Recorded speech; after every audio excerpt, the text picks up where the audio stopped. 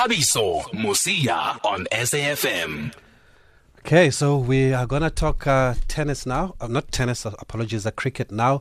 But it's still 1-1 there at Ellis Park between Pirates and Baroka. There are less than 10 minutes left now in that game. But a lot has been happening at Cricket South Africa over the past 24 hours. We did touch on it with the Sunday Times a sports writer, Tisetso Malepa there, who dropped a few bombs on the show last night. But we've also got somebody on the line who's been involved in the system, former cricket boss at Gauteng, of course, Mr. Jack Madiseng, and would like to get his thoughts on what has transpired at Cricket South Africa over the past 24 hours. That includes the resignation of the president, Mr. Chris Nenzani. It also includes the dismissal of the COO, Mr. Nasser Appiah, despite him successfully challenging his appeal, and the chairperson ordered him to return to work, but he's also been dismissed. And also Jacques Fall now resigned with immediate effect yesterday. He was an acting CEO. His term was coming to an end on the 15th of September.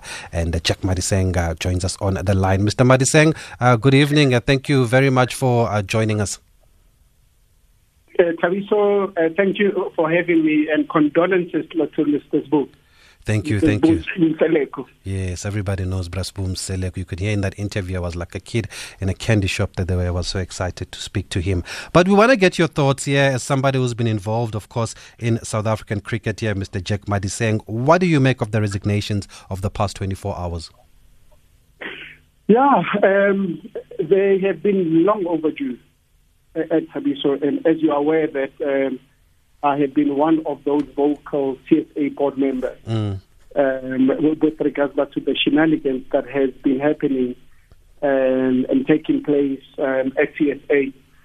And maybe just to try and put a couple of things into context, the president has been misleading the public by saying that he has been asked by the members' council to get his term extended, and of which he blatantly lied, taking into consideration that his term expired, and also there were 2 terms of independent directors that were expiring at the same year, in 2019.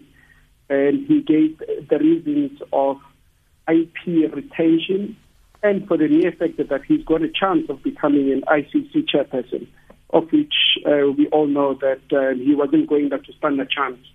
And as well, there's a lot of governance-related goals that he has scored on behalf of Cricket South Africa.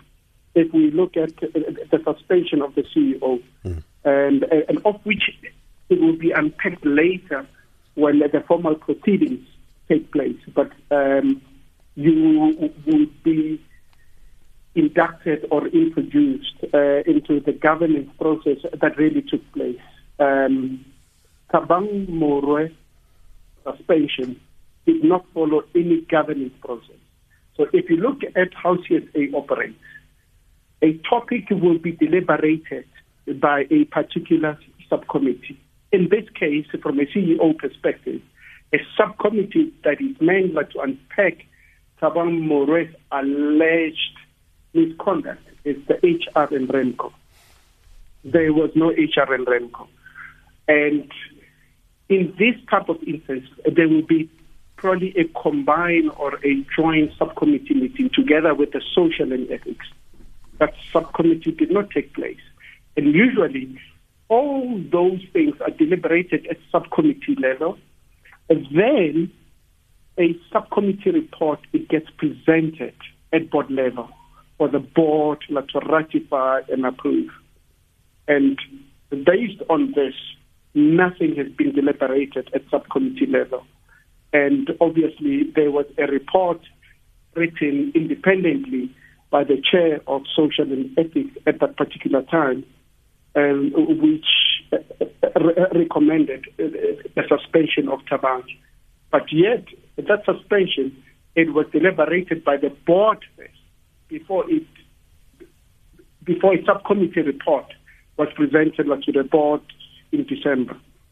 Also, there's conflict of interest from a governance perspective. So if you look at the current vice president, who was put in yesterday evening to act on behalf of Cricket South Africa, he is conflicted in the Western Province stadium upgrade whereby as a Western Province president, before he became the VP, he was involved in the proposal to get CSA to partner with Western Province. And he was involved in every meeting, even when he was appointed VP, because as a VP, if there is particular topics whereby someone is conflicted, you as an individual and as a leader, you need to raise your hand and say, guys, I am conflicted in this subject. I would like to be recused, which should be noted. And unfortunately, the third gentleman, he couldn't. This issue, it has been brought to the attention of the former president of CSA, of which he did nothing about it. Until I have formally made a complaint with the Audit and Risk and Social and Ethics Subcommittee, which those two subcommittees did nothing about it. Taking into consideration that those subcommittees are being chaired by what I call the gurus or the experts that have been brought into the organization to guide the entire process. Nothing has happened until one has lodged it during the forensic audit process. Then you have this discrepancy about the appointment of Graham Smith, the appointment of Mark Boucher, and so forth. Maybe let me clarify the appointment of Graham Smith, of which the public doesn't know. So the suspended CEO presented a reorganized operational structure, which was approved by the board in August 2019. And whereby, based on the time frame to fill that position, we gave the mandate to the suspended CEO to go headhunt. The suspended CEO went out and headhunted a potential candidate, of which he got. He presented the candidate to the president, and the president turned back and said, sorry, Mr. CEO, you need to follow process. Cut the story short. The process was followed, and a candidate, there were two strong candidates, but Graham Smith emerged as the favorite candidate. When we were about to make an offer to Graham Smith, the former president, Mr. Menzani, said, guys, I would like to meet Graham Smith. Why would you want to meet Graham Smith if Graham Smith was your captain for such a long time? Why do you want to meet him? Of which the CEO tried to organize, and based on the fact that Mr. Menzani stays in the Eastern Cape, and he had a couple of challenges with regards to organizing a meeting with Mr. Smith. Time elapsed, and Mr. Smith got extremely angry, and understandably so, and he pulled a plug on this position. And based on that activity, the suspended CEO was thrown under the bus as him being responsible and accountable for the loss of Graham Smith, before they could even bring in an acting CEO. Which I guess adds up then with the story that we had from the Sunday Times that when the first report came out into the investigation of Mr. Moroe, then the board asked to change the terms of reference because it seemed like they were being implicated. So there's the biggest thing. So from a forensic audit perspective, of which the president is hiding, there's a lot of hohos in there, brother. So based on the outcome of that forensic audit, it points a lot of governance fingers to the board and the members' council. Why do you say the president is misleading when he says his term was extended by the members' council for 12 months? Well, the members' council did not ask him to stay for another year. He came up with a proposal to the members' council. And I remember in that sitting, we've asked him to step aside so that we can deliberate on this issue. And we took a long time to deliberate on this issue. And what we thought was more on the ICC seat that he may be possibly occupying, and which has influenced a lot of presidents that sit on the Members' Council. And based on that, the Members' Council decided to say, we can give you an extension based on that. So which was a wrong move from a Members' Council perspective. And later, the President came and misled the public from the appointment of Mark Boucher by stating that the appointment of Mark Boucher was made by the board. The appointment of Mark Boucher was not made by the board. And the appointment, it's meant to have been made by Graham Smith. So if you look at the org structure, the board only approves executive positions. Mark Boucher's position was not an executive one. So Graham Smith, he is allowed to appoint anyone that falls within his structure, and that role, it's not an executive position. But Graham Smith's position, because it's an executive position, it had to be approved by the board. So the President misled the public by saying Mark Boucher was appointed by the board. I actually phoned the President to advise him that Mark Boucher is being appointed. And he did not know. Oh. He did not know. Yes. And at that time, it's when Enoch Nkwe, who happened to have been my coach at that particular time, and where he received the not-so-good news that he was going to become an assistant coach, and a decision has been taken that Mark Boucher will become the head coach. And that's where I have phoned Chris to say, were you aware about this thing? And if you were aware, why didn't you let us, the board of CSA, know about this matter? He said he wasn't aware. But can the board make a recommendation when it comes to an appointment? Only on executive positions. And the executive positions are the positions that are directly reporting to the CEO and the CEO. Anything below that, the board is not involved. So the Members' Council couldn't have made a recommendation? No. It's an operational role that reports into an executive position. Then, so Graham Smith's position is being approved by the board.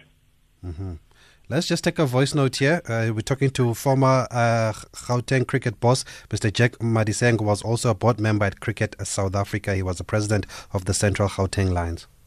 Good evening, Thabiso, and good evening to your guest, Mr. Jack Madiseng. Jack, who is the correct candidate to be the president of Cricket South Africa on the 5th of September in the AGM? Who do you think is the right man or woman that must be appointed in the AGM? And can you tell us about the process? How does the board of Cricket South Africa get elected? The independent members and the non-independent members. Do former cricketers have a right to maybe apply to be board members? How does it happen? It's Libra here in East London. Thank you very much, Jack Madiseng. Thank you. Thanks, Libra. Straight to the point. Jack, you're going to have 4 minutes to answer those questions there. Who should take over and how is the board appointed? So on the 5th of September, I don't think the AGM will take place based on the current phase that Cricket South Africa is in. From a past player's perspective, according to the current MOI, it doesn't allow for the past players to participate. Based on the changes on the MOI, where the Members' Council can approve to allow for the past players to participate within the administration of CSA, that can take place. And he wanted to know, who do you think should be in charge? I think, in my personal view, I think we need to go back to the drawing board, and I think we need to put the organization under administration. Which means the whole board should step down. 100%. They can't be the ones that take South African cricket forward after what's happened over the past few months. We need to go back to the drawing board. There has been lots and lots of unsettling issues at Cricket South Africa, and we need the public to have the confidence in the brand. We need corporate South Africa to have confidence in the brand. At the present moment, the public, corporate South Africa has confidence in the brand. Are you surprised by Jacques Faull's resignation with immediate effect? I'm very surprised. Although he was meant to have left in mid-September, and I still need to find out by having coffee with Mr. Faull to find out what may have prompted him to have jumped ship at an early stage. I know it has not been an easy phase for him, but he has done what he could to make CSA to be where it is today, based on the current circumstances. And what do you make of Appiah's dismissal, even though he won his appeal? Well, it needs to follow the relevant governance processes. And let's see what may come out of those processes. So, I'm looking forward to hear what the CCMA would say based on the stance that the CSA has taken. And finally, do you agree with those who say now whatever comes out of Mr. Thabang Morua's case, some people now will not take it seriously because of how poorly it's been handled over the past few months? Look, Thabang's case, it has been extremely poorly handled. Very, very, very poor. Because CSA, under the guidance and leadership of Mr. Menzani, they did not follow the necessary governance and protocol processes, which will drag the actual brand in the mud, and which is a very, very sad story. And for him, to have destroyed this beautiful sport, it's actually a shame. Okay, Mr. Jack Madiseng, we're going to have to leave it there because of time, but it's not the last time we speak to you, former Central Gauteng Lions president and CSA board member there, Jack Madiseng. Thank you for speaking to us, sir. It's finished at Ellis Park. It's finished 1-1 between Orlando Pirates and Baroka, and it's 8 o'clock. We have to leave it there.